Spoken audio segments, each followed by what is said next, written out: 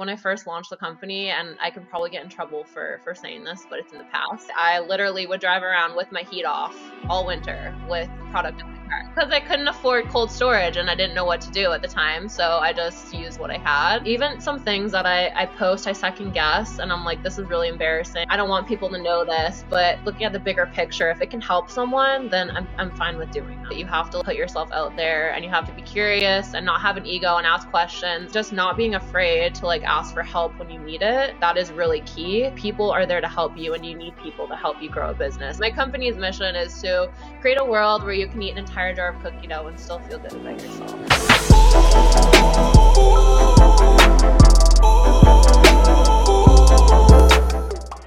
Welcome to the Generation Hustle Podcast, a show that explores the world of business, entrepreneurship, and culture, all centered around the millennial. I'm your co-host Sherrison, alongside my good friend Amin, and this week we're talking to a local entrepreneur who's been making waves.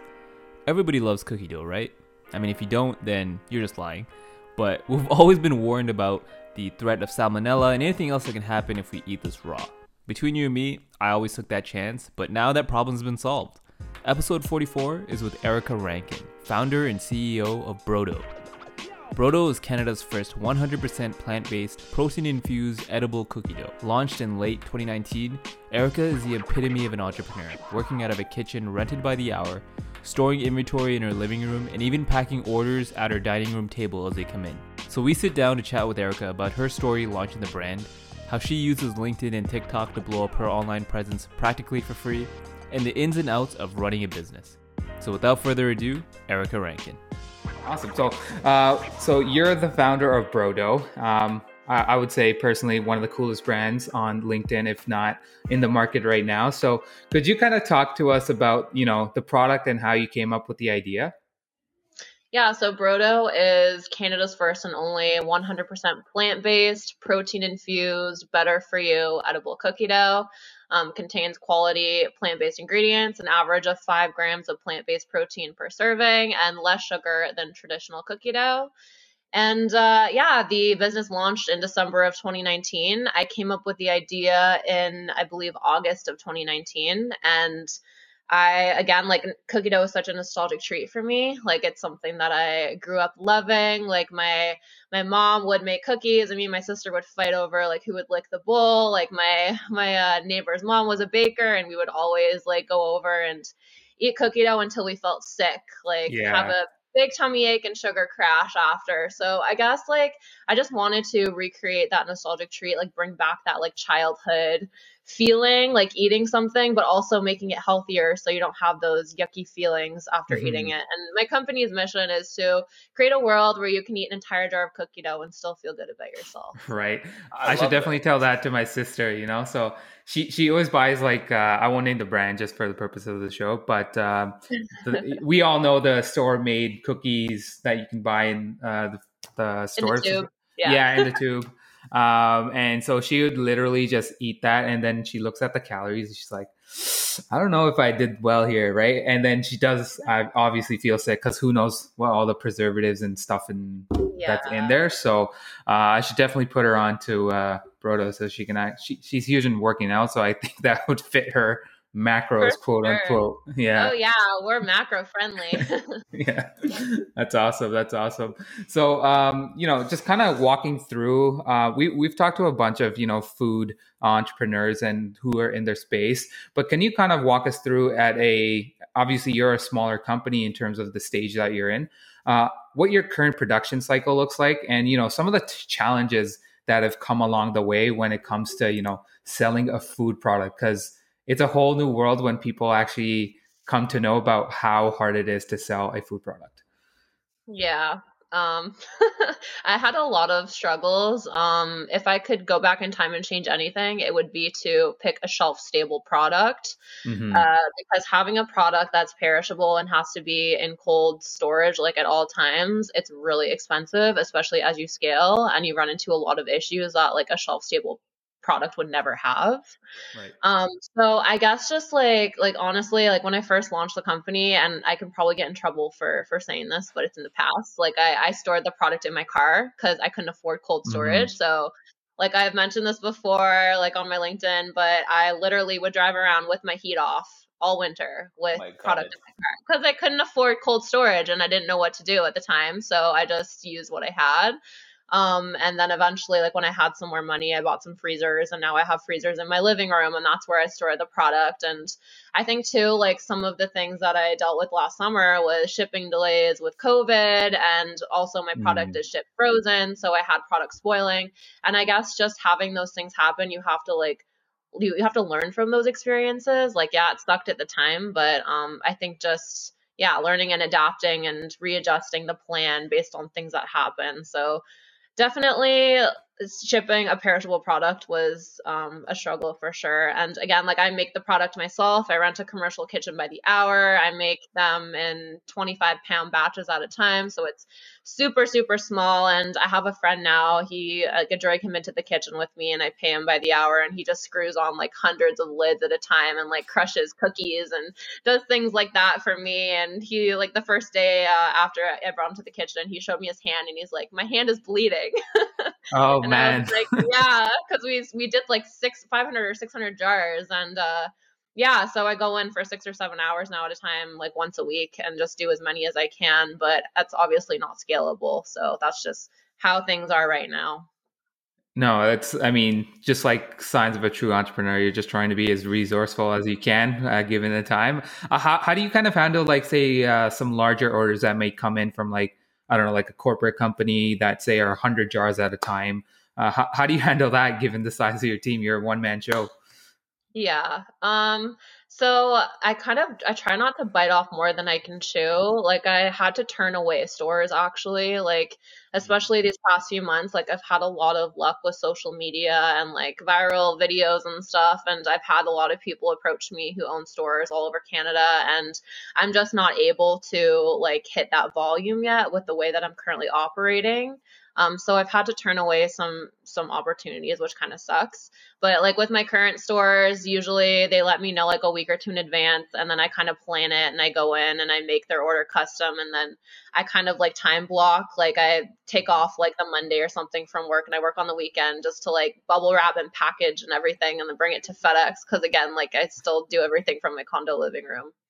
No, that's awesome. That's awesome. And when it comes to like choosing a flavor per se, are you kind of taking back like customer feedback, or are you also kind of mixing in, like, say, market analysis of like these are the most popular flavors that, you know, someone would want in cookie dough per se?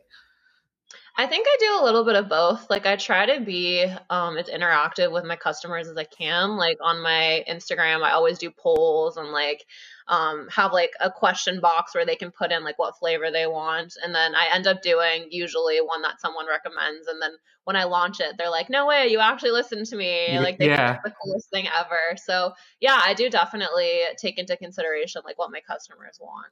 No, that's awesome. And are there, what's like the weirdest flavor suggestion that you've probably gotten? Because, Oh gosh. yeah. Yeah. I had like on LinkedIn, someone commented and they said something like Baba Ganoush or a hummus one. And I was like, What? I was like, maybe not. And he's like, you never know, like a savory version. I think he was serious. And then someone, yeah, I was like, maybe not. I don't know. Yeah. I've had people ask for like fruity ones, like putting fruit and stuff in Okay. them. And I'm not sure like that, like those ones probably wouldn't sell as well. Mm. Same with like mint chip. Like I might try that, but a lot of people love it or hate it. Like some people Yeah. think it's like toothpaste. So Yeah. Yeah, I I mean, hate mint personally, chips. like, yeah, see, like, I don't know why it is like Sherston always is like the opposite of me. So Yeah. yeah, like I like it. yeah, So me too. yeah, No, yeah. I mean, if I'm eating something sweet, like I wanna feel the diabetes. I don't want to feel like I'm cleaning my Yeah, teeth. You know, like I guess that's fair. Yeah. yeah. It's all in the preference. And then, so are there like times where you kind of you know, make hard decisions where it's just like, hey, like I cannot go forward with, like, say, a decision on a flavor, but you're kind of on the fence of it, of like, hey, this might sell, but you don't have to, say, the capacity, maybe the capital or something around that line. And how do you make that decision of, yeah, yes, go for it, and no, like we can't do it right now? I think it comes down to time. It's not necessarily right now at the stage I'm at. Once I scale and I have a co-manufacturer, I'm gonna have to be very selective with the Hmm. flavors that I do, just because the production run is gonna cost me like thousands of dollars versus hundreds of dollars. So the Yeah. moves that I make right now, they're not very expensive, so I can do those things and add in new flavors, and it's not really a big deal. But as I grow, it's definitely going to be something that a lot of people are going to love. I'm not going to do a production run for a flavor that not everyone's going to like, and it's not going to sell, because then it'll just be sitting and it won't be selling. So that's kind of where I'm at right now. Yeah, that's awesome. And what would be like your one piece of advice for an individual getting into the food space potentially, from your kind of learnings throughout, like a year and a half that you've been running Brodo? Be prepared for how expensive it is. I think that's one thing that I am just floored by, of how expensive it is. Yeah, I think knowing how much money it costs, and also networking. Networking is really important. Just surround yourself with other CPG founders, and yeah, join communities like Slack communities. I think being around people that are in the same space as you is really important, because you're gonna have questions. Yeah. And has there been anyone who's influenced you like very positively within the CPG space? I know you've probably met a lot of people through LinkedIn and whatnot, but has there been, say, one founder that has said, giving you a piece of advice that has helped you like get to the next level? Yeah, there's been a couple who have been really, I guess, they've been kind of inspiring to me. Like Mike Fata, he's the founder of Manitoba Harvest. He's been so awesome. Susie York, she has Love Good Fats, like the bar company, and she's based out of Toronto. She was probably the first person who took a phone call with me, and she was on the way to another meeting. And that was when I first started getting on LinkedIn and started messaging Hmm. founders, and was really scared and intimidated. Yeah, but just people like that they give back so much. They're so busy and they have so much going on, but they're willing to mentor and guide other founders who are kind of in the early stages.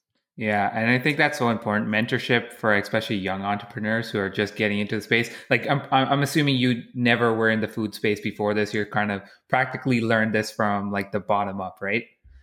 Yeah, pretty much. I mean, it was kind of a hobby for me for sure. But yeah, this is honestly there's a learning curve, and I think I know a lot of things, and then I have another conversation and it's like, oh dang, I don't know everything. It's you're constantly learning and evolving. No, that's so true. So I think mentorship for anyone is going to be a huge aspect for anyone who scales their business. And then, just to piece this off with Brodo, what are the future goals for the company? Yeah, so I want to grow it and scale it and eventually make an exit down the road, maybe in 5 or 6 or 7 years. And then I love CPG. I will always be in CPG. But with Brodo, grow it. We're planning on launching into retail stores across the country in August or September, depending on how things go and who knows with COVID these days. But Yeah. that's kind of the game plan. And I'm going to start selling into the US market as well later this year, just through my e-commerce. And yeah, then eventually scale into the US market, because there's lots of opportunity over there. And Hmm. maybe make a product line, make a couple other products, and then yeah, we'll see. That's Yeah, awesome. no. That's awesome. Right now, what does like a typical day look like for you? Yeah, it's kind of all over the place because I have to switch hats constantly. Yeah, lately it's been a lot of picking and packing orders. I think Monday and Tuesday I woke up at 6 in the morning and was just picking and packing orders for 4 or 5 hours. It's really inconsistent because I usually post a TikTok at night, and if it performs really well and I wake up in the morning, I'm like, shit, I got all these orders I got to pack. So Yeah. I set my alarm and I look and I'm like, did it go viral or not? And then based off of that, that's how I set up my day and structure my days. And then if that happens, then I'm out of inventory, and then I message my friend. I'm like, hey, what are you doing? Let's go to the kitchen. So then I go to the kitchen. So I guess just keeping on top of inventory. Also marketing, I do all my own marketing. So I try to time block and have content days. Like yesterday, I took a few hours to just make a bunch of TikToks, a bunch of Instagram posts, queue all those up.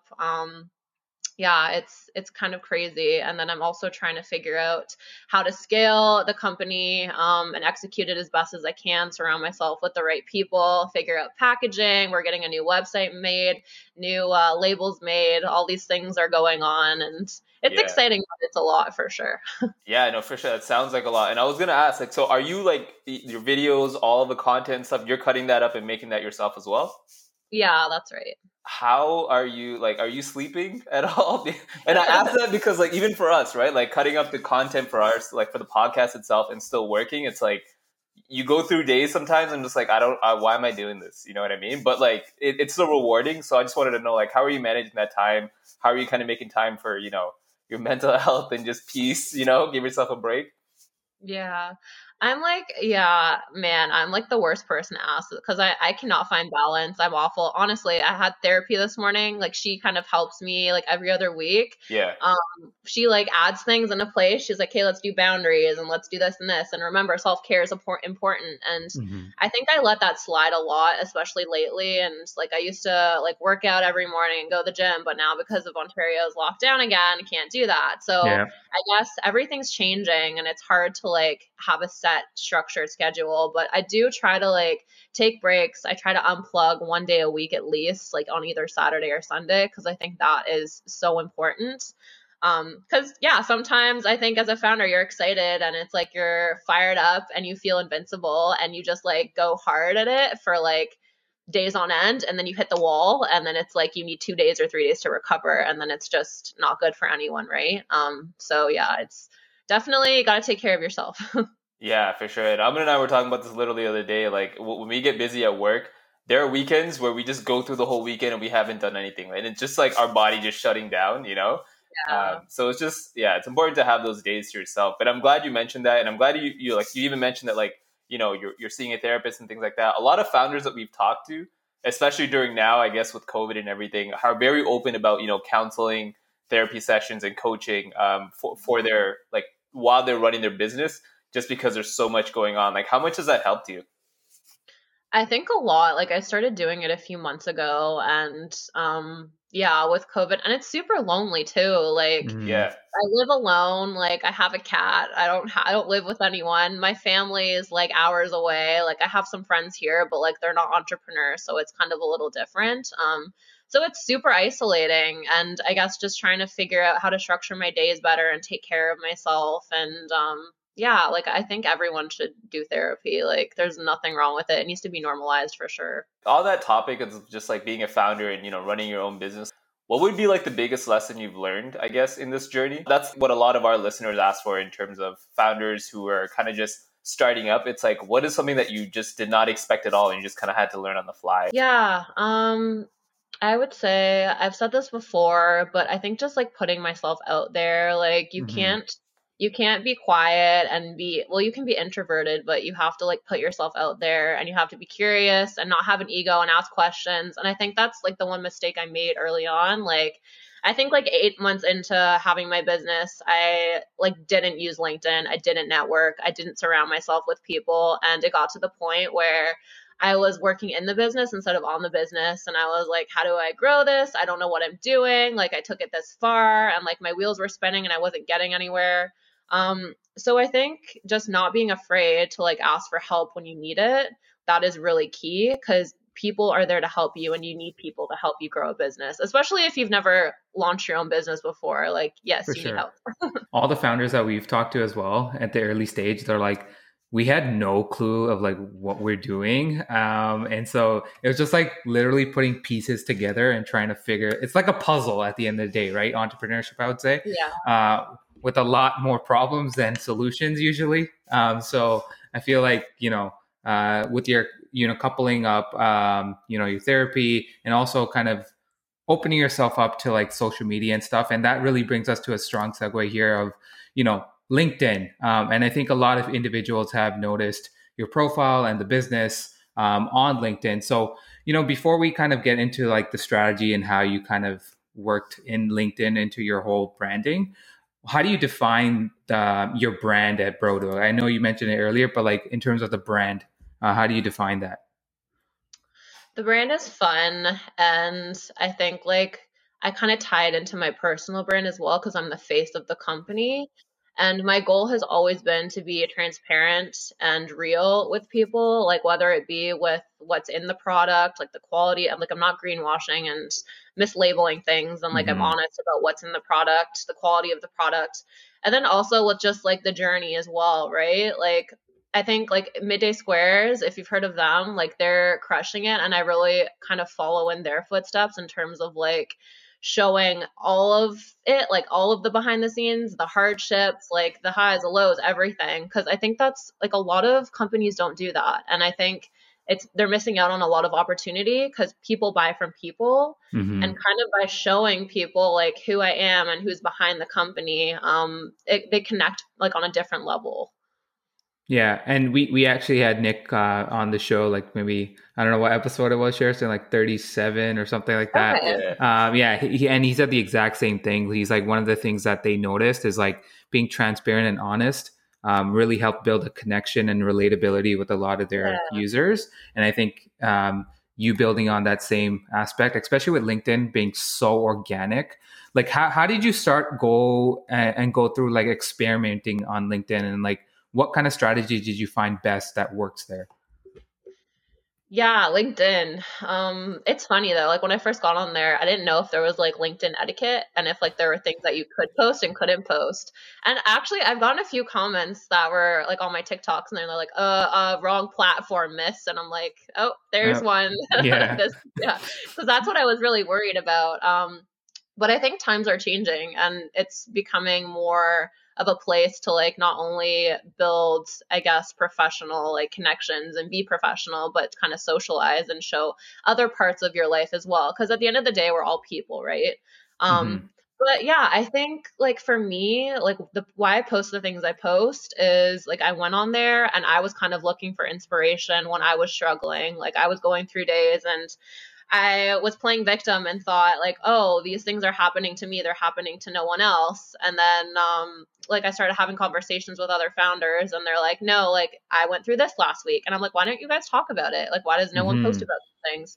So that's why like I started posting the lows just to kind of show people like, yeah, they happen and they suck, but you just have to go through them. And when I started posting those things and like me crying and different things like that, people really liked that content. So I kind of just took that feedback and then just kind of duplicated and made other content based on that. What would you say to like individuals trying to, whether it's just like your personal brand or even like a company, what would you say to go on LinkedIn and like, again, your whole idea was to be transparent. Would you say that's like something that really is catered for LinkedIn in terms of driving content and value for users?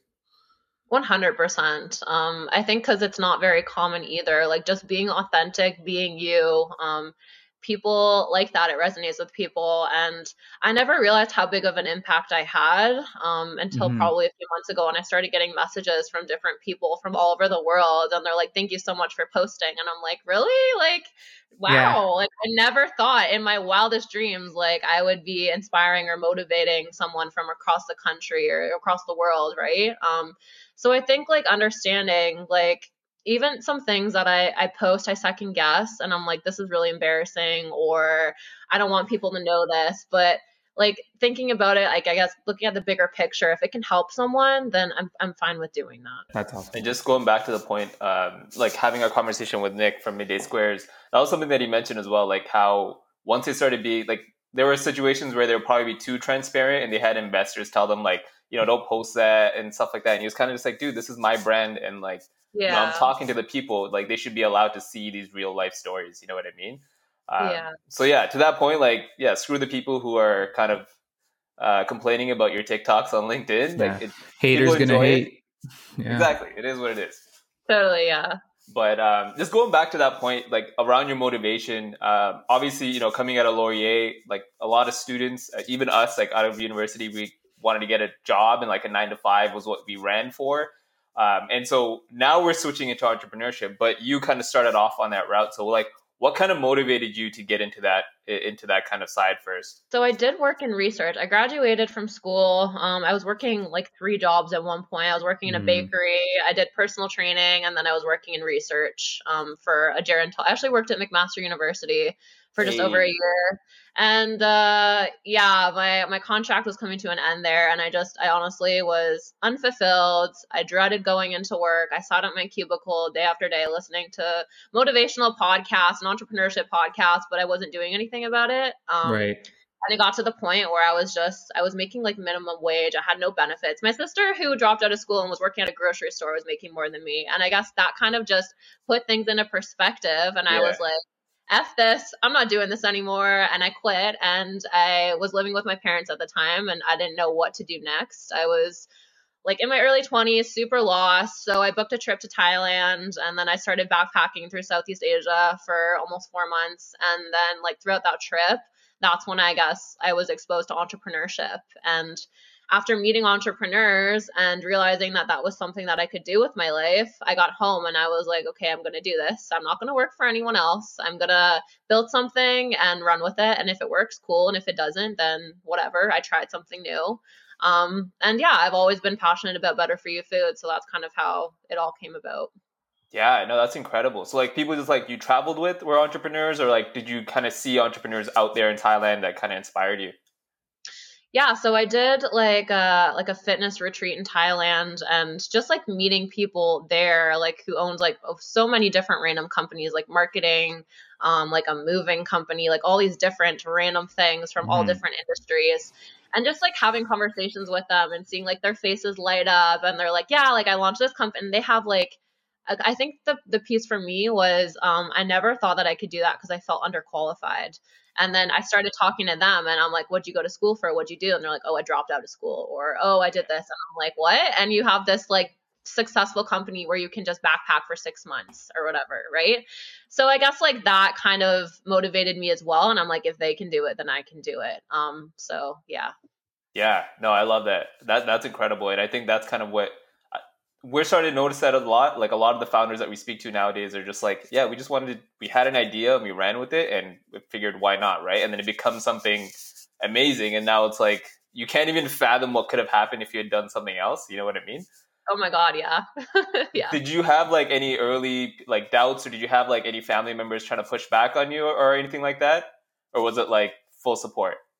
My mom was very supportive. My dad was too, but he didn't get it. Like I told him, I remember like, and I guess my mom didn't really get it either. Like, I mean, when your daughter tells you she's starting a cookie dough company and not going back to work, like, what are you going to think? Right. So, Right. she was supportive. She's like, I know, I trust you. Like, you're smart. You have a good head on your shoulders. Like, you'll figure it out. And then my dad was like, what? You're starting a cookie dough company? Okay. Now he fully believes in it and supports me because he sees what my revenue is, and he's like, shit, like, Yeah. Now, right? and I was like, Dad, yeah, like it's working, like clearly, you know. Yeah. But yeah, like, and I think too, like I grew up in Grimsby, like super small town. Moved out to Ottawa in 2019 to just like be surrounded by different people as well. I guess that was like the one struggle for me, is I didn't have like a ton of friends who were entrepreneurs to help me. And that's where LinkedIn came in, and I surrounded myself with people like virtually, I guess, which has been super helpful. Yeah, for sure. And hey, like, look at it now and look where you are now, and you're not even at your full potential yet. So I think you made the right decision, obviously. And we're happy to have you here to talk about it. Yeah, thank you. So that kind of like rounds out the content portion of what we like to talk about, just understanding your business. How we like to close off all of our conversations is just with the lightning round, where we kind of toss some quick questions at you. So just tell us the first thing that comes to mind, and it just gives us a chance to get to know you a bit more. Sure. Awesome. Okay, so this was actually not on the list, but I'm going to throw it in first because you mentioned that you went to Laurier and you worked at McMaster. Yeah. Right? Which university did you prefer more? Because I went to McMaster and Amin went to Laurier. So, like, we have this thing going on here. Oh my gosh, obviously Laurier. Get out of here. No, Laurier was such a good school, like such a good school, such a tight, small community. I mean, I worked at McMaster. I didn't even work like on campus. I worked in the innovation, I forget The what it was innovation called. lab. Yeah. Is it MIP? MDCL, yeah. Okay, yeah. So Yeah, I mean, that thing. Yeah. I don't know. Yeah, it was a blur. It was part of my life that I don't like to remember, But Wow. Okay. All right. You I weren't don't mean on. it like that. I'm sure your like your education experience was good though. That was just I'm not just gonna say you weren't on the campus, and that's why you have this negative feedback. yeah. It's whatever. We'll let it go. All right. So next question here: favorite book or movie of all time? Oh, that's like a really bad question to ask me. I don't really watch movies and I don't really read. Okay, But like my favorite podcast, because I listen to podcasts, we'll go with that. The School of Greatness and then Real AF by Andy Frisella are my two favorites. Awesome. Nice. Awesome. If you can have dinner with one person, dead or alive, from any time, who would it be? Dead or alive. I don't know. Like someone, honestly, the one person who kind of motivated me to become an entrepreneur was Andy Frisella. Just like listening, he's the one that I listened to for years, and kind of gave me that nudge that I needed. So I think it'd be cool to have dinner with him. For sure. Shout out Andy. Can you name a brand that you're inspired by right now, or like the most exciting for you? Yeah, Smart Sweets. I don't know if you guys have heard of Yeah, Smart we've heard of it. Yeah. Tara Bosch, like she's crushing it. Yeah, she inspires me for sure, and they're awesome. They're doing so great. Yeah, seriously, she's absolutely killing it. I love that. And lastly, here, the most probably controversial question that we have on the podcast: do you like pineapples on your pizza? I do. Oh, Okay. damn. Okay. Yeah. So, well, Right. I guess, Sheriston, you got 1 point out of it, I guess. Erica, thanks so much for being on the podcast. We think Brodo's kind of getting ready to blow up, and we're happy to have you on here right before. And maybe a year or two from now, down the road, we can kind of regroup and have another episode and see where you are now. Yeah, no, that would be awesome. Thanks for having me on. Where can we find you? Where can we see you? Where can people check out Brodo? Yeah, so you can follow us on TikTok or Instagram, Brodo Canada. You can purchase if you live in Canada, brodo.ca, and then you can connect with me on LinkedIn, Erica Rankin. Awesome. Sweet.